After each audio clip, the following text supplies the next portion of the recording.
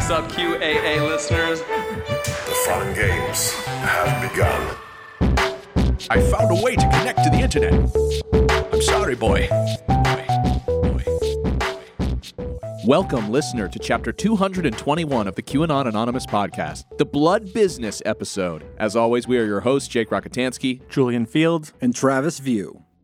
From ancient anti-Semitic blood libel to modern-day claims of adrenochrome farms and underground bases, the idea that our blood is being extracted by a shadowy cabal looms large in the world of conspiracy theories. Never mentioned in these claims is the practice of apheresis, the modern process of extracting blood from the human body and spinning it in a centrifuge to separate its components, siphon off the plasma, and return the blood to the body through the same tubing and needle used to draw it in the first place. Apheresis is useful because the yellowish plasma, which constitutes about 55% of our blood, doesn't have a blood type.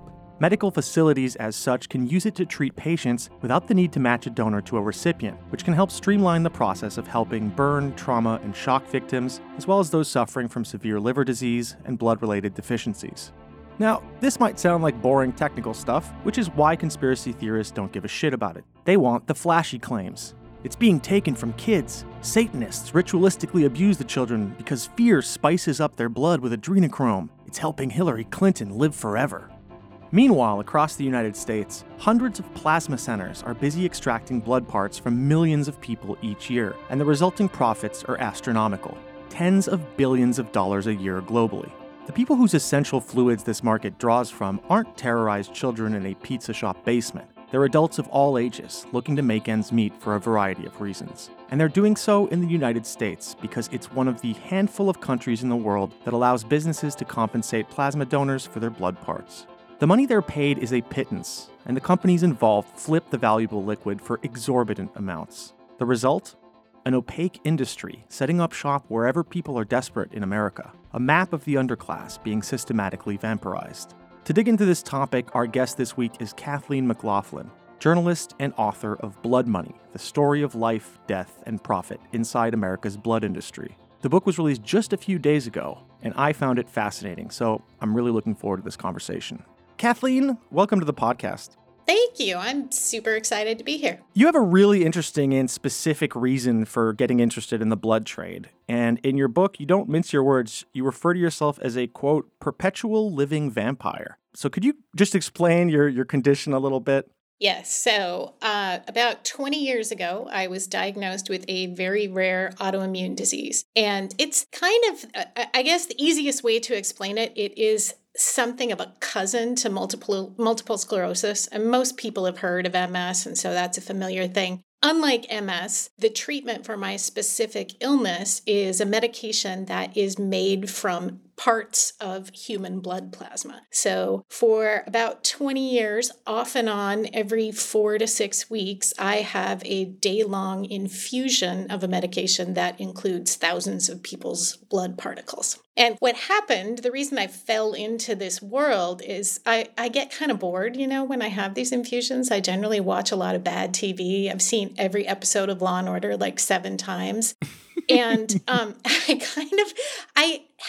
I read about the medication because it's so weird and I know it's made from thousands of people. So I would just think, where is all this blood plasma coming from? Like, who is donating all of this? It's a different process than donating blood, but we don't talk about it that much. So I started poking under the surface of things, trying to figure out where it all came from. And one thing that I found interesting is the difference between blood and plasma in terms of U.S. law. So can you kind of elaborate on that? In essence, you cannot get paid for donating whole blood. So everyone knows about blood donation. You go to the Red Cross, you stick out your arm, they take your blood, you get a nice sticker, you get some praise, you get a cookie, maybe some juice. It's seen as a very wonderful thing to do. You're heroic if you donate blood.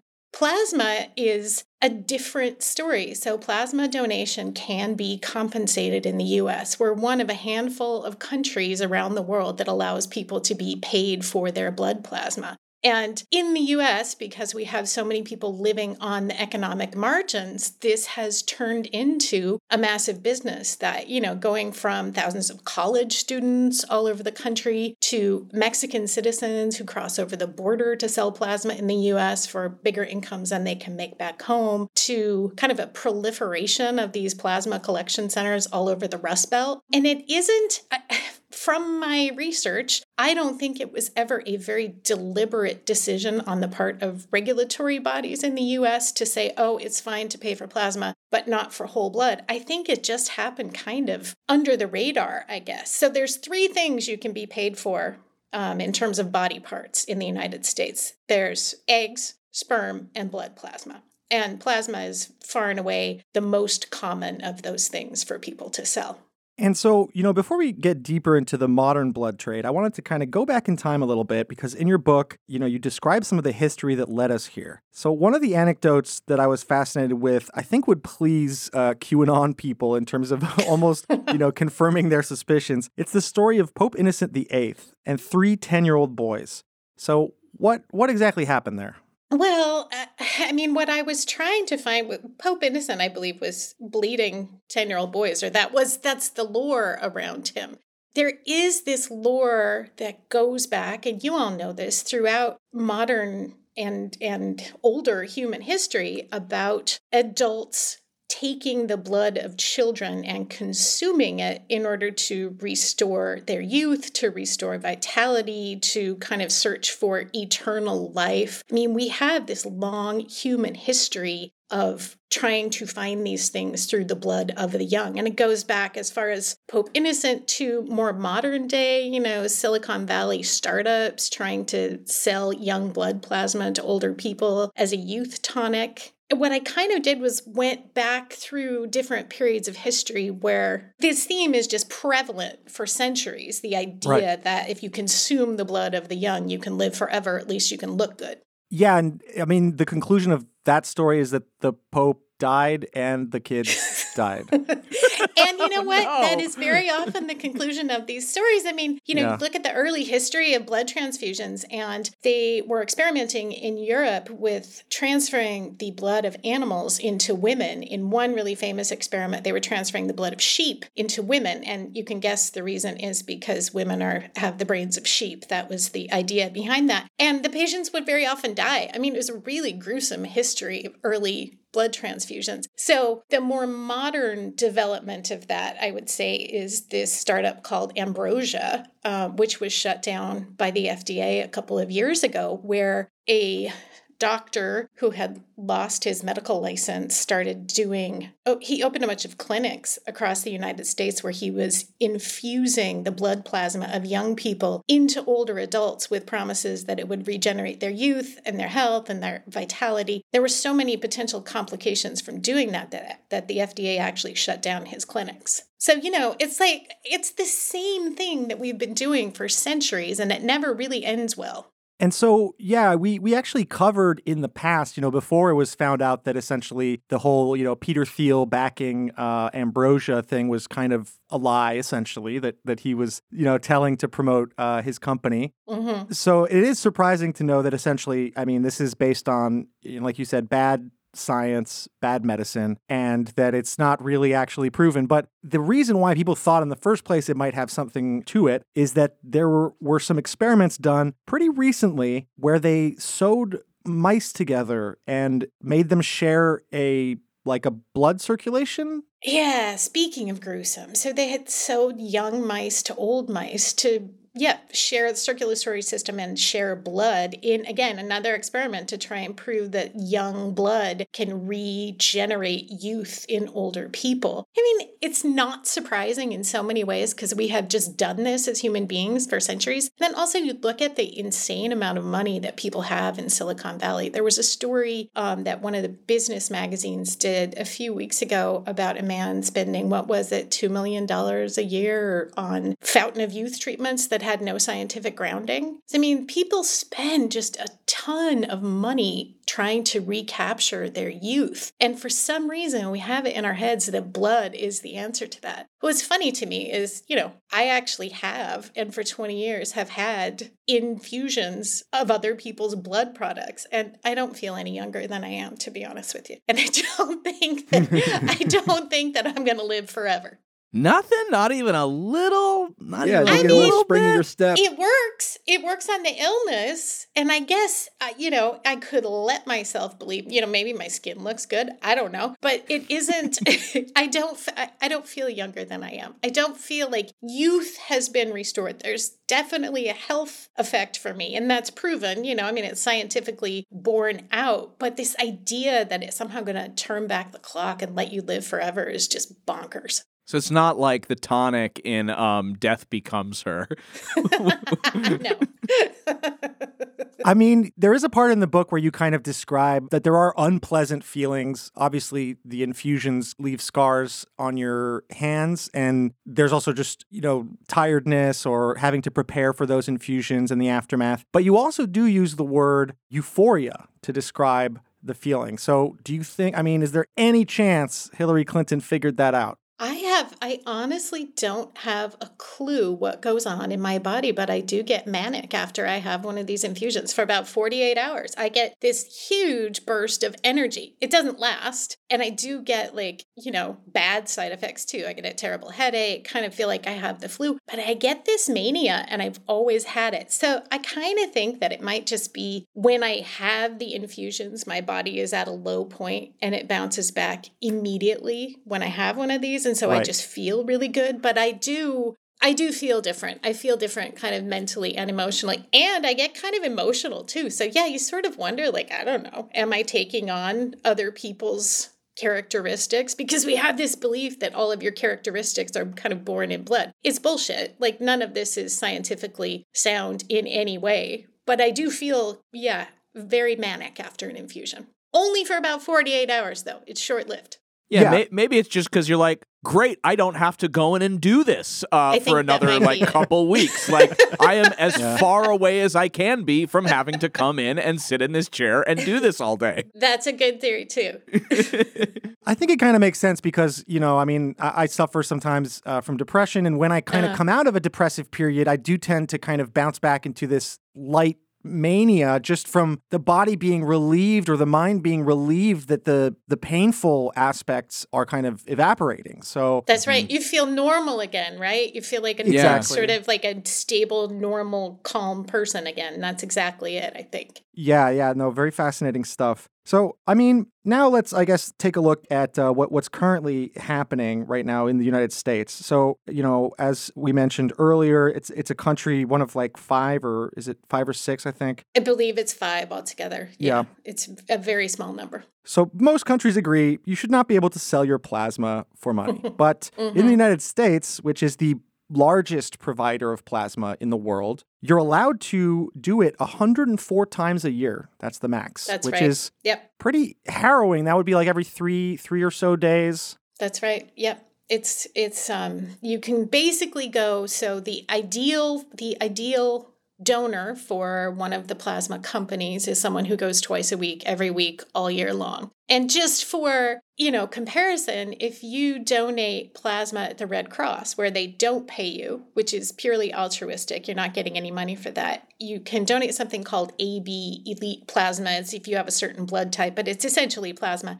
You can do it a maximum of 13 times a year. So there's a huge disparity between how much you can give depending on if it's the Red Cross or if it's a for-profit company. And it's kind of like you said, it's not like anybody sat down and was, nefariously creating these rules, but in a country where deregulation is the norm, for decades now, it would make sense that the kind of looseness got to a point where, and you mentioned this earlier, Mexican people are crossing the border because you cannot sell plasma for money in Mexico. So they're crossing to sell their plasma at these centers that are just beyond the border, which is an interesting thing because, people have a tendency to be like, well, you go down to Mexico to do the weird stuff. But it's like, no, they actually have stronger laws about this. And so they have to come up here. And obviously the money goes further for a person living in Mexico than in the United States. Yeah. Yeah, I mean, that piece of it alone is super interesting to me. A couple of months ago, I was talking to someone about this book, and I was kind of explaining the landscape to them and, how all these people in the U.S. sell plasma. And they said to me, oh, this is really interesting. Is there a developing country somewhere in the world that's like the big source of all the world's plasma? And I said, yeah, it's the United States. We are the developing country. Like, we are the place with the huge population of people who are broke.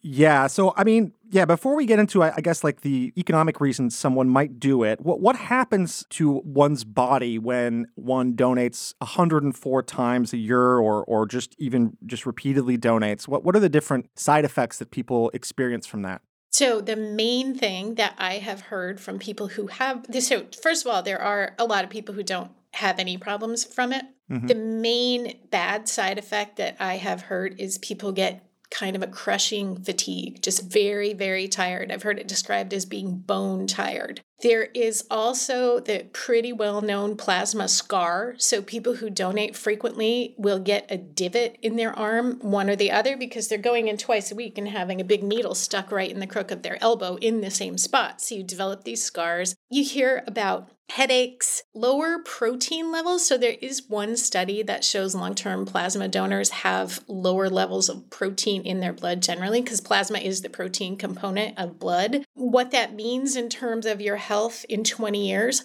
we don't know. There isn't a lot of good science to tell us. I've heard people say they get nauseous. I've had people tell me they've passed out either during or after donating plasma. And then I have interviewed a bunch of people who are just like, yeah, whatever, I don't notice it. The one thing I think the plasma companies are pretty careful these days about making sure to tell people that they have to drink a ton of water and they should eat a lot of protein. So they give people kind of nutritional instructions. I would say like 10 or 15 years ago, they weren't doing as much of that, but people are pretty well educated on what they need to eat and drink in order to donate. But it's really, the symptoms that I've heard about are almost, I guess they sound a little bit flu-y when people get sick. But there is the main one is really fatigue. And then also being chilled during the process and after, because they're taking your blood out, they're spinning it in a centrifuge, and then they're re-injecting the non-plasma part of the blood back into your body. And just the very process of that is really, really cold. So I can remember I was interviewing a young woman in Rexburg, Idaho, outside of the plasma center. And she had just come out and she was so cold that her teeth were chattering for the entire interview. And it wasn't that cold outside. So you just see it's different from blood donation in those ways. There are more side effects to it for sure. And you mentioned, the divot, which, can sometimes, it has its own stigma, of course, but then people can also confuse it with track marks. So, think, oh, this person's an intravenous drug user, even though they look very different. They're very different. Yeah, very different. The needle's very big because it has to have blood kind of coming back and forth. So it has to be big enough to carry, I guess, these tubes. And then the other thing that you explain in the book is that it's not just as simple as re-injecting it back into your body. They also, I guess, they add a certain chemical to it. So What's the purpose of that? Right. It's to keep your blood from clotting. When you put it back in, you need to have like an anti-clotting component in there so they're not re-injecting you with something that can kill you. And that there are some people who donate who say that chemical is the thing that makes them feel icky. But again, there just isn't that much science out there on it. So the plasma companies will tell you this is perfectly safe, and they monitor everyone's health in depth over time to make sure that everyone is doing well. And to be fair, they will do what they call defer people. So if you get deferred, it means you can't donate for a month or 6 weeks. And that will happen if you are anemic, if your protein levels are low. You get deferred if you have a new tattoo. There's all sorts of things that can bump you off the rotation for long-term frequent plasma donation. So they do monitor people's health. But the question to me is, how safe is it to do this 104 times a year? I don't know. How much money can people make doing this?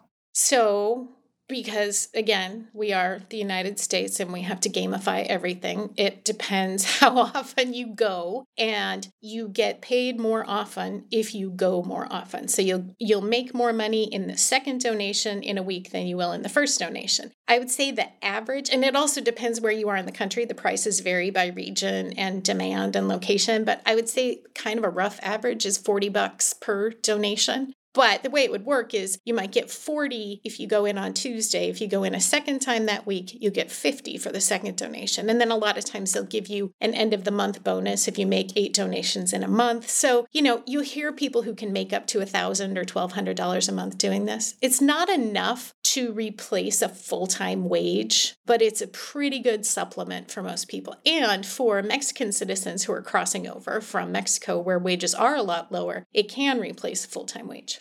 And so why would they give these kind of financial incentives for the same person to come back repeatedly, knowing that if there is any damage coming from this, it's going to be in the people who are doing it too often? Is that because they're the main source of like the actual majority of the plasma? I mean, they must be. That would be the only reason to do it. Otherwise you would just give people a much higher payment to come in once a month. But you'd see, like, for example, I spent a lot of time in this college town in Idaho talking to people, and college kids who are younger, 19 or 20 years old, I think have fewer side effects from all of this. They're more willing to go twice a week, and they really get kind of roped into it. And yeah, I think that it just feeds the constant demand if you have people coming back twice a week, because there is perpetual demand. We're supplying countries all over the world with plasma to make medication, not just the United States. I have this little anecdote that comes from a friend, because I was reading this book to them, and they told me, oh yeah, in college I used to do this. And they told me that they would go in and there was a process where they would weigh you. And if you were over a certain weight, you would get more money. And so they described putting weights into socks, and they would come in with the weights in their pockets to weigh themselves higher so they could just make $5 extra, which I guess would also put them in the danger zone because it's basically allowing them to draw more plasma than they should for their body weight. Right. And then they also told me that there was this, kind of knowledge going around among the college students that you would get, if you smoked weed or whatever afterwards, you would get higher because your blood was thinner. Okay, so I have heard of people drinking after. I haven't heard the weed thing, but it makes sense, the same thing. But I've heard of people like going to donate and then immediately after going for beers because they could have one beer and be very buzzed from that. So the weed thing probably makes sense as well, right? You've just taken a huge amount of your bodily fluid out. You're going to be more prone to being lightheaded. Yeah, and the amount that you can donate depends on how much you weigh. So if you weigh more, you can donate more and you get paid more. And it kind of puts you in a different weight class. So it's, Yep. I had more than one person in the course of this describe the whole process to me as milking cows. And when you go inside a plasma center and see how it works, that kind of is how it feels. Like humans are being milked for parts of their blood. It's kind of gross. Yeah, and one of the, I guess, central aspects that your book explores is, the idea of wealth disparity or people being in a precarious position, having perhaps formerly been, kind of middle class and a bit more comfortable decades back. Now that margin is getting thinner and thinner. So I wanted to kind of read this very striking passage of your book about the city of Flint, Michigan. You also, like you said earlier, went to Rexburg. Like these are kind of profiles of depressed cities, economically depressed cities where a lot of plasma centers set up. Mm-hmm. The center was one of the 5 paid extraction clinics within striking distance of downtown Flint. That's one paid plasma center for roughly every 16,000 people, as much a marker of the city's economic decline as its notorious toxic water scandal and its pockmarked highways, both the result of an entire infrastructure built for a city that was once more than double its current size. By comparison, Missoula, Montana, a much wealthier town that has roughly the same population as today's Flint, also has a large college campus, a favorite target of the plasma brokers, but only one paid plasma center. It's an industry that marks in bricks and mortars the rise and fall of wealth and struggle across America, often concentrated in communities on the economic ropes and setting up shop where people are financially unstable enough to sell their blood for gas, groceries, and money to go to the movies. Flint is perhaps the most glaring example I've seen of the disintegration of the middle of America's working class and how vampirism has swooped in to feed on the remains. So first of all, you're a great writer. Like the book is full of these moments that are, just really chilling on a kind of deeper level. There's lots of these insights, but yeah, can you explain a little bit how cities like Flint are targeted? And, we've already talked about the payment structures, but any other things around that? Well, I mean, this is an industry that pays attention to places where people need money. And so there you'll see kind of a proliferation of paid plasma centers in the Rust Belt, in these former industrial cities in Michigan, Ohio, places like that, where there are a whole lot of people living on economic hard times. You know, the industry is not stupid. There was a study done several years ago showing how these plasma centers proliferate in places, in zip codes that have lower incomes. I mean, it's quite clear that this is a deliberate strategy on the part of these companies. I think what's changed in the US in recent years is there's just a lot more people that are having a hard time making ends meet. You know, housing prices are up, inflation is up, people's wages are not keeping pace. And so there are more and more plasma centers opening up all the time. So the places or the cities where I've seen more of these places are in the Rust Belt, more and more in the Rocky Mountain West, where inequality is soaring off the charts. The South has a lot. The most productive, and that's the plasma industry's language, the most productive centers in the country are on the US-Mexico border, because that's where Mexican citizens are crossing over. You see far fewer in the Northeast part of the United States, where incomes are higher, people are wealthier, there isn't as much economic precarity. So you can really, I mean, to me, it's kind of become like the dollar store in a way, or, you know, any number of industries, like a pawn shop, where you can see if there are a lot of these things in a community, they probably have a lot of people struggling financially. I mean, it's really interesting how you can map out sort of the economic fault lines of the country based on where these things congregate. And you spent a lot of time outside of these plasma centers across the country. So, you know, what was that experience like? And were plasma sellers eager to speak to you, or? People are great. So I would say most of the people that I talk to, and just like for context, what I would do is stand outside a center or down the block from a plasma center and wait for people to come out. And you could tell who had just given plasma, because they usually have these elastic bandages around the crook of their arm to stop it from bleeding. So it's almost like, you know, wounded people walking out. And I would just hang out and ask people if I could talk to them about their experience doing it. First of all, I think that most people don't get asked. I think that a lot of these people are invisible in our society when they're doing something like this, right? Most people don't get asked why they are doing this. Secondly, I would tell people that I am a recipient of a plasma drug, and I think that was good for people to see, because I can imagine if you sell plasma, you might think that it's bullshit, that there are people in need or it's saving lives. Like, you're not really going that deep into who is getting it. And so I think for some people, meeting me was interesting.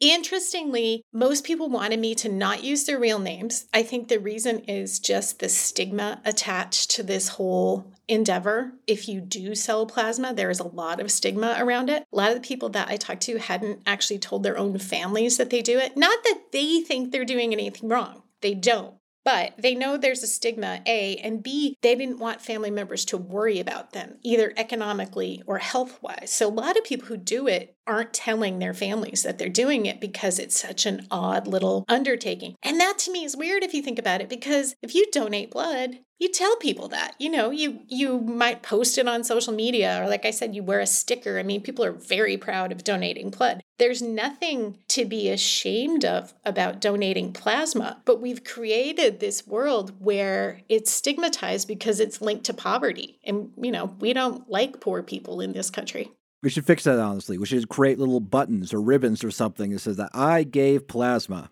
Totally. I 100% agree with you on that. And so, you know, you mentioned kind of asking these people the reason that they were there donating plasma. And one of the back and forths that the industry plays on is the difference between, you know, they're doing it for financial reasons and they're doing it for altruistic reasons. In your experience, first of all, what do you think of those two sides of the argument? And then what was your experience hearing directly from people why they were doing this? The number one reason, far and away, from almost everyone I talked to, was money. You know, people do it because it pays, and it doesn't take as much time as a part-time job that might pay less. So the money is the number one reason. But I also think that there is a lot of altruism involved in it. I mean, people were glad to know that I was actually getting this drug and it was going somewhere. And if you're broke, if you don't have a lot of extra money, to be able to do something altruistic and also get paid for it is kind of ideal. So yeah, you're giving, but you're also getting something for it, which I think for a lot of people that made it a good endeavor. But far and away, money was the number one reason that people did it, which is also interesting if you think about blood donation, because people have all sorts of altruistic, helping the community, I also think with plasma, because it's a weird substance and it's not something that everyone is familiar with, there's maybe a little bit of a disconnect. Like if you're donating plasma, you don't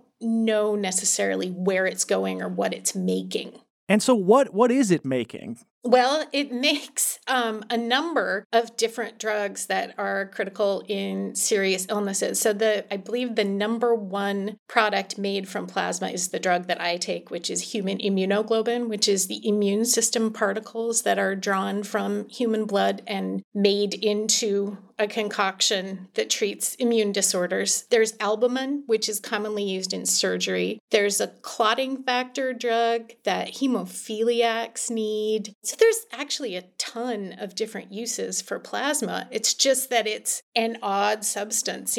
Blood is blood. We know what blood does. We know about blood transfusions, but these are made into medications and used for research. They're always researching new uses for plasma drugs at the same time. Yeah. And again, keeping in mind that the United States exports a hell of a lot of plasma. So this isn't just for drugs that are used in the US. It's used all over. Yeah, like plasma sounds significant.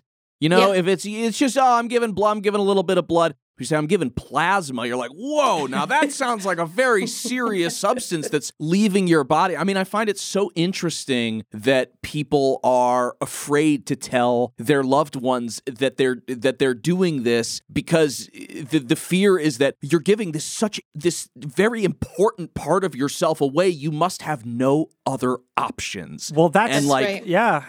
Yeah, and oftentimes kind of that is what's happening. Yeah, which is, I guess, the sad aspect of it. Yeah, and the fact that we put this stigma attached to it is so interesting, because it really is just the stigma, I think, about not being wealthy. We just love wealthy people in this country. That is heroic to be wealthy. But if you're broke, it's somehow shameful. And so admitting to your family that you're too broke to buy groceries probably feels shameful to people, when it really shouldn't. I mean, the fault should be on our society for not taking care of people. So, that's the thing that I would love to see people think more about, is why is this stigmatized when it's actually a pretty damn great thing for someone to do, to donate the substance, and we should treat them better. Right, because it would be just as much of the truth to say, hey, a lot of people need the medications that is made from that. We are one of the few countries that do it. I'm in a healthy position where I feel like I can get a little bit of compensation too, and it's a win-win. Right. That's the truth of the matter, and why isn't that how it's framed in sort of? Well, probably because, someone sits down, they get $40 for their session. How much does a year's worth of the drug that you use cost? Oh, God. I got to do the quick math. Hang on a second here. It's $13,000 a dose. So if I have 10 doses in a year, it's $130,000. Oh, my God. So the issue here is not exactly... Oh, my God. Yeah. Yeah, the issue here is, to talk about the altruism, it's like, well, maybe if the companies had some sort of limit on the amount of money they can make flipping this into medication, but this seems like a kind of, people are getting a bad deal in terms of they're the ones giving, this part of themselves, and yet the profit mostly goes to these companies, right? Yeah, it's a classic story of the profit-driven healthcare system, right? There's one end, and then there's the user on the other end, and there are people in the middle making an awful lot of money. So, my drug is not a one-to-one thing. I'm not having an infusion of someone else's plasma. It's several, potentially thousands of people's particles in the drug. You have to prepare it and remove different things from it. But the gap between $40 a donation and and $13 a dose is pretty wild. And there certainly is a lot of profit in between. Another thing that's really interesting to me about this is that the big leaders in this industry are not all American. Two of the biggest companies in this industry one is Australian and one is Spanish. So this is really a global endeavor that's mining the blood of Americans for profit. And so you at one point in the book, you pretend to be applying for a job at a plasma center so you can get an idea of what's going on inside its walls, which, is kind of leads to these comedic moments where you yourself, you don't look at the needle going into your own arm during your injections. And here you are in a center with just people lined up and all these needles. And you're trying to pretend you're like, I can't wait to get a job. I can't believe that I kept my composure while I was in there, to be honest, because I can't do needles. And then I discovered that they wanted to train me to be not a phlebotomist, but they wanted to train me to be a person who did the needle stick. And I was like, oh my God. But yeah, I mean, I had to say, the people who worked in this center were great. They were super professional. The place was incredibly clean. It was very creepy. I mean, just because it's creepy to have rows and rows of chairs where people come in to have their bodily fluids removed for money. But it felt very sanitary and very mechanized. And again, it came back to that thing about milking cows. That's sort of what it reminded me of. But the people were great. The whole thing they wanted to know from me in the job interview was how good was I at customer service, because they want people to keep returning. So they want people working there who know how to keep the donors happy, even when, things go badly. So you hear a lot of stories from frequent plasma donors about bad needle sticks and bruising and things like that. And I had the impression that the center really valued employees who could smooth that stuff over and keep people coming back. Yeah, maybe the employees are very kind, but you mentioned that the margins are so controlled that, for example, they won't give juice or snacks to somebody unless they're really going through something. So even those small cost-cutting measures are in place. Yeah, they had stuff on hand in case somebody got sick or felt faint. So again, if you go back to the Red Cross example and you think about if you donate blood, they always give you your little cookies and your little juice. That's part of the process. But if you donate plasma, which takes longer and is a more complicated process, you're not going to get your cookies and juice unless you're feeling really sick. And then if you're really sick, you're not even going to enjoy the cookies and juice. It is a consciousness-preserving measure at that point, which sucks. Mm-hmm. Yeah, it was and again, I have this, I am squeamish about blood and needles. And so being in this place and you could smell the smell of blood. And I know that you guys know what I'm talking about. Everyone knows what blood smells like, but you could really smell it in there. And it was just overwhelming to think that is this entire industry is, feeding on that. Yeah. I'm getting very, very squeamy. It's okay. Listening to all this. And also, Kathleen, it seems a little bit counterintuitive maybe to sort of pull back the veil and perhaps, write about some really valid criticism of this industry that also provides you this, medication that you need. How do you sort of grapple with that in wanting to uncover the truth, finding some, not so great things out about it, and yet this is something that you need for your own life? Yeah, might be kind of stupid, huh? I'm sorry. I wouldn't. No, I didn't say. I said counterintuitive. Okay, Jake, we're gonna have you stop insulting the guest.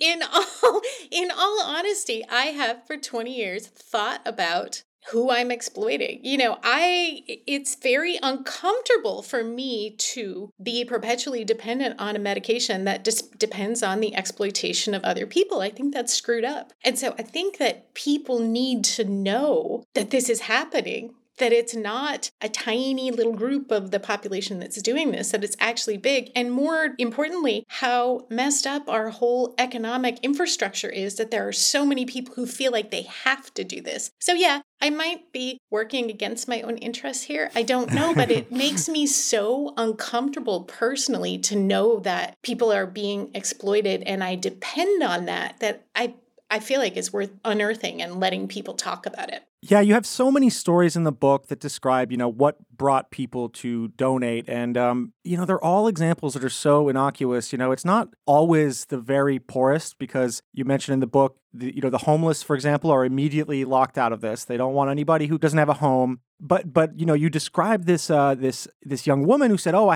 my friend is getting married. I need like a dress," and basically went and donated the exact amount for the $300 so that they could go to this wedding. And it was just shocking to me how many of these stories there were, and how these people would be like, "Oh, I don't feel good afterwards. I was dizzy," or but I needed the money. I have a full-time job. I mean, how many of these people have full-time jobs and then are making time to go and essentially have, oftentimes their energy sapped from them, and they're tired afterwards.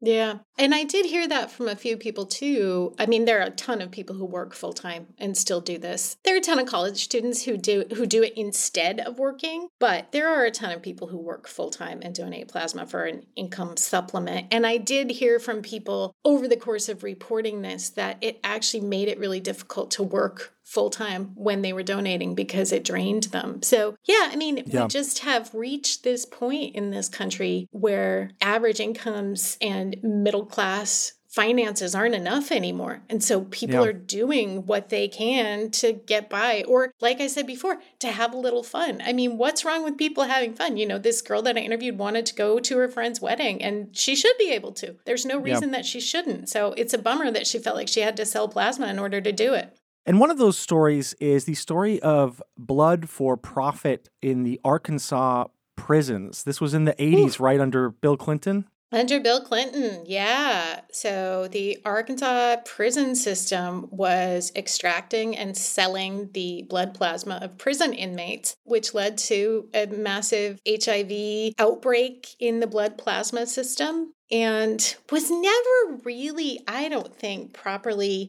addressed. So this would have been in the 1980s, and there was a growing demand for blood plasma products to make medication. And you have, I can't believe I'm going to say this, but you have a captive donor base in a prison, right? I mean, these guys didn't have a lot of options. And so essentially they would get half of the payment and the prison system would take the other half. And the blood products that were made from this prison blood were shipped around the world. And there were lots of issues with contamination. But it took kind of a long time for that system to get shut down. And I don't think that it was ever really, most people that I've talked to about this hadn't heard of it. They don't remember it, even though it was a pretty major scandal at the time. But it is shocking. I mean, and again, it just goes to that thing where we take this substance from people with the least amount of power. And of course, they can't, fight back against exploitation, right? If you're in a prison and they're telling you this is how you have to make money, you don't have a lot of options.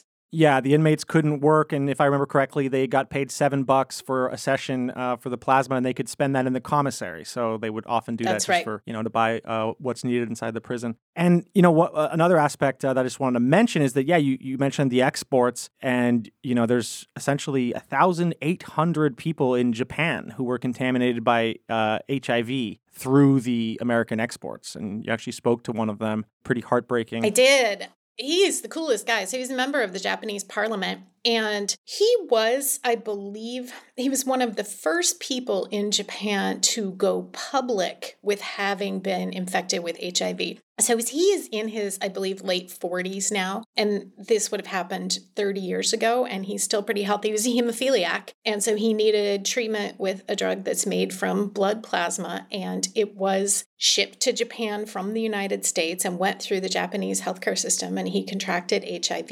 A number of those people have died, and that's kind of gone all around the world. This guy is really interesting. He was quite a whistleblower in Japan. He became very famous there for going public about his illness and speaking out, demanding that the government address what had happened. There was actually, weirdly enough, I don't know why, but for some reason, this whole scandal lends itself to musicals. There was a musical in LA a few years ago about his life story, which was quite odd, if you can imagine. But yeah, he's a really cool dude and still with us. Oh, that's great. The other musical and perhaps the largest, tragedy that came out of contaminated blood issues was in the province of Henan in China in the 90s. So can you describe what happened? Yeah, so in the 90s, China decided to create something called the plasma economy, which sounds quite dystopian. So the concept was in this one province called Henan, which would probably be similar, I guess, to Ohio. It's very middle America, kind of breadbasket, but lots of people. And at that time, Henan had a lot of poor people. So the idea was to pay people for their blood plasma and sell it in profit-making medicines. So this started people who had been farmers who'd never had real big incomes before started getting rich. And there was kind of a blood plasma fever in Henan. But HIV crept into the system. And what was happening then is some of the conditions in some of the clinics were quite unsanitary. So they would reuse needles and tubing, share centrifuges. And so if someone else had a virus that was transmitted by blood, it could get into the system and infect other people. And that's exactly what happened. So there were hundreds of thousands of people in that province infected with HIV. A number of them died. And a woman who was a doctor working in one of the government-run plasma centers basically found out that this was going on, that people were getting HIV through the system. And so she blew the whistle and eventually got the whole plasma economy shut down. But she was under a lot of pressure and threats from the government for challenging the government. So she fled and ended up in the U.S. working as a medical researcher at the University of Utah in Salt Lake, which is where I met her. And this would have been about 2 years before the pandemic that we met. And at that time, there was, again, a musical being made about her life story, which premiered in 2019 in London. And she went. The Chinese government tried to get the musical shut down. They pressured the theater company to shut it down. They pressured her family back in China. And not long after this, and she was young, she was in her 50s, she actually died of a heart attack in the middle of all of this pressure campaign. Yeah, people really need to pick up the book because these stories are just so fascinating. And, you kind of, obviously you have this bird's eye view and you're also combining it with all these extremely human stories of people who either, were whistleblowers or donors or, it's really a very, I think like a human approach to describing something that can be kind of abstract, right? This is kind of invisible, right? These centers, they look innocuous. And most people probably aren't aware that, like, the United States is the main source of plasma, or how many, that maybe, I think you were saying a million, maybe more people every year are donating. I think it's probably in the millions. So there are something like 50 million units of plasma collected. So you can kind of make a guess based on that. Some of those are going to be long-term donors. Some of those are going to be donating once or twice. I am certain, what I can say for certain is millions of Americans have donated plasma. I have no doubt about that. What's been really interesting to me in this whole process is talking to people and telling them what I've been working on. And if you know, you know. So the number of people who have said to me, oh, I used to do that in college, or, oh, my daughter does that, and my niece does that, my brother does that. There are people who do it, don't generally talk about it, but it's one of those kind of hidden parts of the U.S. that once you start talking about it, you'll find a huge number of people who have done it. I had someone interviewed me the other day for a news article, and right at the beginning, she told me she used to sell plasma. And this has been happening all the time now. So it is hidden, but it's because I think we've stigmatized it. And I think maybe people know that I am not judging anyone. I'm actually really grateful that people do this. So maybe that's a chance for people to talk about it when they know that I don't come with any judgment. Yeah. And one thing that I think is worth mentioning, just so people don't get the wrong impression, is that since these HIV outbreaks, we have developed techniques to essentially heat the blood, if I'm correct, and that's right, essentially remove any viruses that are potentially there, which makes it even more ridiculous that there was all this stigma around, gay men being able to donate blood. Yeah, totally. And that's changing now. Thankfully, the regulations on that are changing. But yeah, we have blood donation and plasma donation, and the medicines made from those donations are incredibly safe right now. So what happened in the US in the 80s and in China in the 90s is not on the table as far as things that could happen now. The systems are much safer. Well, that's a bit of good news in a large pile of sometimes worrying news. I'm not going to lie. Sometimes worrying news. And so, to bring it back to this idea of like altruism versus maybe even labor, maybe even considering these plasma donors laborers, what is your take on that? And there's this funny little story about like a 1930s blood donors union in New York. Yeah, there was the Blood Sellers Union of New York, which was a chapter of the AFL for a brief moment in time. And this was back when blood transfusions were a one-to-one process, right? So you had to have a human on hand if you needed a blood transfusion because we hadn't gotten to blood banking yet. So you needed a live human with blood. And there were some efforts by a doctors group in New York to professionalize the blood donor class. The blood donors got mad and formed a union to protect themselves. And they had minimum payment schemes and all sorts of other things. Unfortunately, then blood banking and other things came along and got rid of the need for live plasma donors. Not unfortunately, that's fortunate. But that little labor movement kind of died out.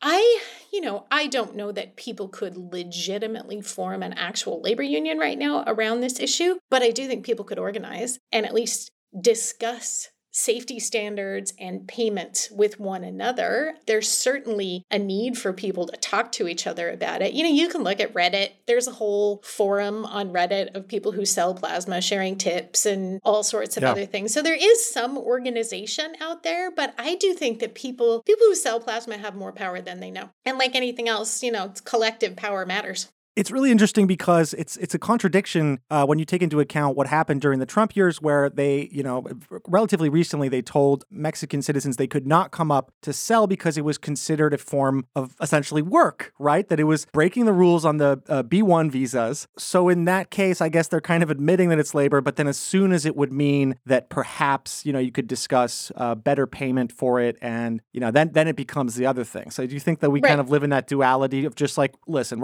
we want to keep being able to exploit these people for the least amount of money to them and the most amount of money to us. Labor, altruism, whatever the argument requires. I mean, of course, that's our society. That's who we are, right? But yeah, it was very interesting to me. So the border has reopened now. You can, if you are a Mexican citizen, you can come back into the U.S. to sell plasma. There was another court ruling that flipped it back again. And I talked to one of the guys that's in the book. I talked to him the other day to ask if he had been back, and he had just left the plasma clinic in El Paso. So he has come back. He said everything's kind of working as normal, but it is really interesting. One branch of the federal government said that selling plasma constituted labor, so you couldn't come over on a day visitor visa to do it anymore. And another branch of the U.S. government was arguing the opposite thing in a different court case. So yeah, I mean, we will go with whatever allows people to be exploited, won't we?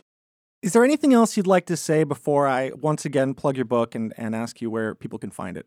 Gosh, I don't know. I mean, this has been great. I think that to me, the important thing here is, this is all very strange and very weird, but it's important to know that there are a lot of people who do this, and we should talk about it more. Like the fact that it has been stigmatized allows it to grow quietly, kind of underground, and there's no reason for that. I mean, this is something that people do, and we should be more open about it. Yeah, and there's people more than happy to talk about, the non-existent adrenochrome farms where they say that, wealthy politicians are kidnapping children when the reality is it's, big pharmaceutical companies, children are going to them for free so they can go to weddings and, have a nice night out at the bar. I don't know if children, I mean, are there children that are allowed? You have to be 18. Young people. So college kids, you have to be 18. So that's a child to me. I mean, that's the thing. Like when I was in China, this idea of, and I lived in China for 15 years, right? So I was really fascinated by this whole thing, this idea of the plasma economy. And I was like, who would do that? That's only China would come up with something like that. It's so dystopian. And then I came back here and realized that we already created it and nobody was paying attention. Wow. Yeah, the book is full of stories, fascinating insights. Where can people pick up a copy of it? At your local indie bookstore or anywhere. I mean, it's on every bookseller's website and in local bookstores. We're going to put a link to that in the description of the episode so people can click through and figure it out. Cool. So where else can people follow you in your work? I'm on Twitter. My handle is KEMC. I have a Substack, which I need to write more in, which is the same handle, KEMC. And all over the place, I write for all sorts of different media outlets, although the last couple of years I've just been working on this book, so I need to get back to other writing. The book again is Blood Money, The Story of Life, Death, and Profit Inside America's Blood Industry. Thanks so much for coming on the podcast, Kathleen. Thank you. That was really fun. Thanks, Kathleen. Thanks for listening to another episode of the QAnon Anonymous podcast. You can go to patreon.com/QAnonAnonymous and subscribe for $5 a month to get a whole second episode every week, plus access to our entire archive of premium episodes. If you're already a subscriber, thank you. It helps us stay advertising free and editorially independent. For everything else, we have a website, QAnonAnonymous.com. Listener, until next week, may the deep plasma bless you and keep you. It's not a conspiracy, it's fact. And now, today's auto cue. So the purpose of that ritual that you described is for what? It's to bring up a demonic and to get the blood as powerfully charged with adrenochrome and the terror and the energy and hopefully they're trying to bring some of the soul energy into the blood and the pineal as well, so that you get the greatest high possible. That's why the synthetic stuff's nowhere near that charged. Yeah. And then the ritual and the satanic that comes up, the demonic that comes up and goes into that blood as well. It rides that blood up from the universe. You're opening the portal when you do that. And that satanic then imbues that with that power in that blood as well. It's power.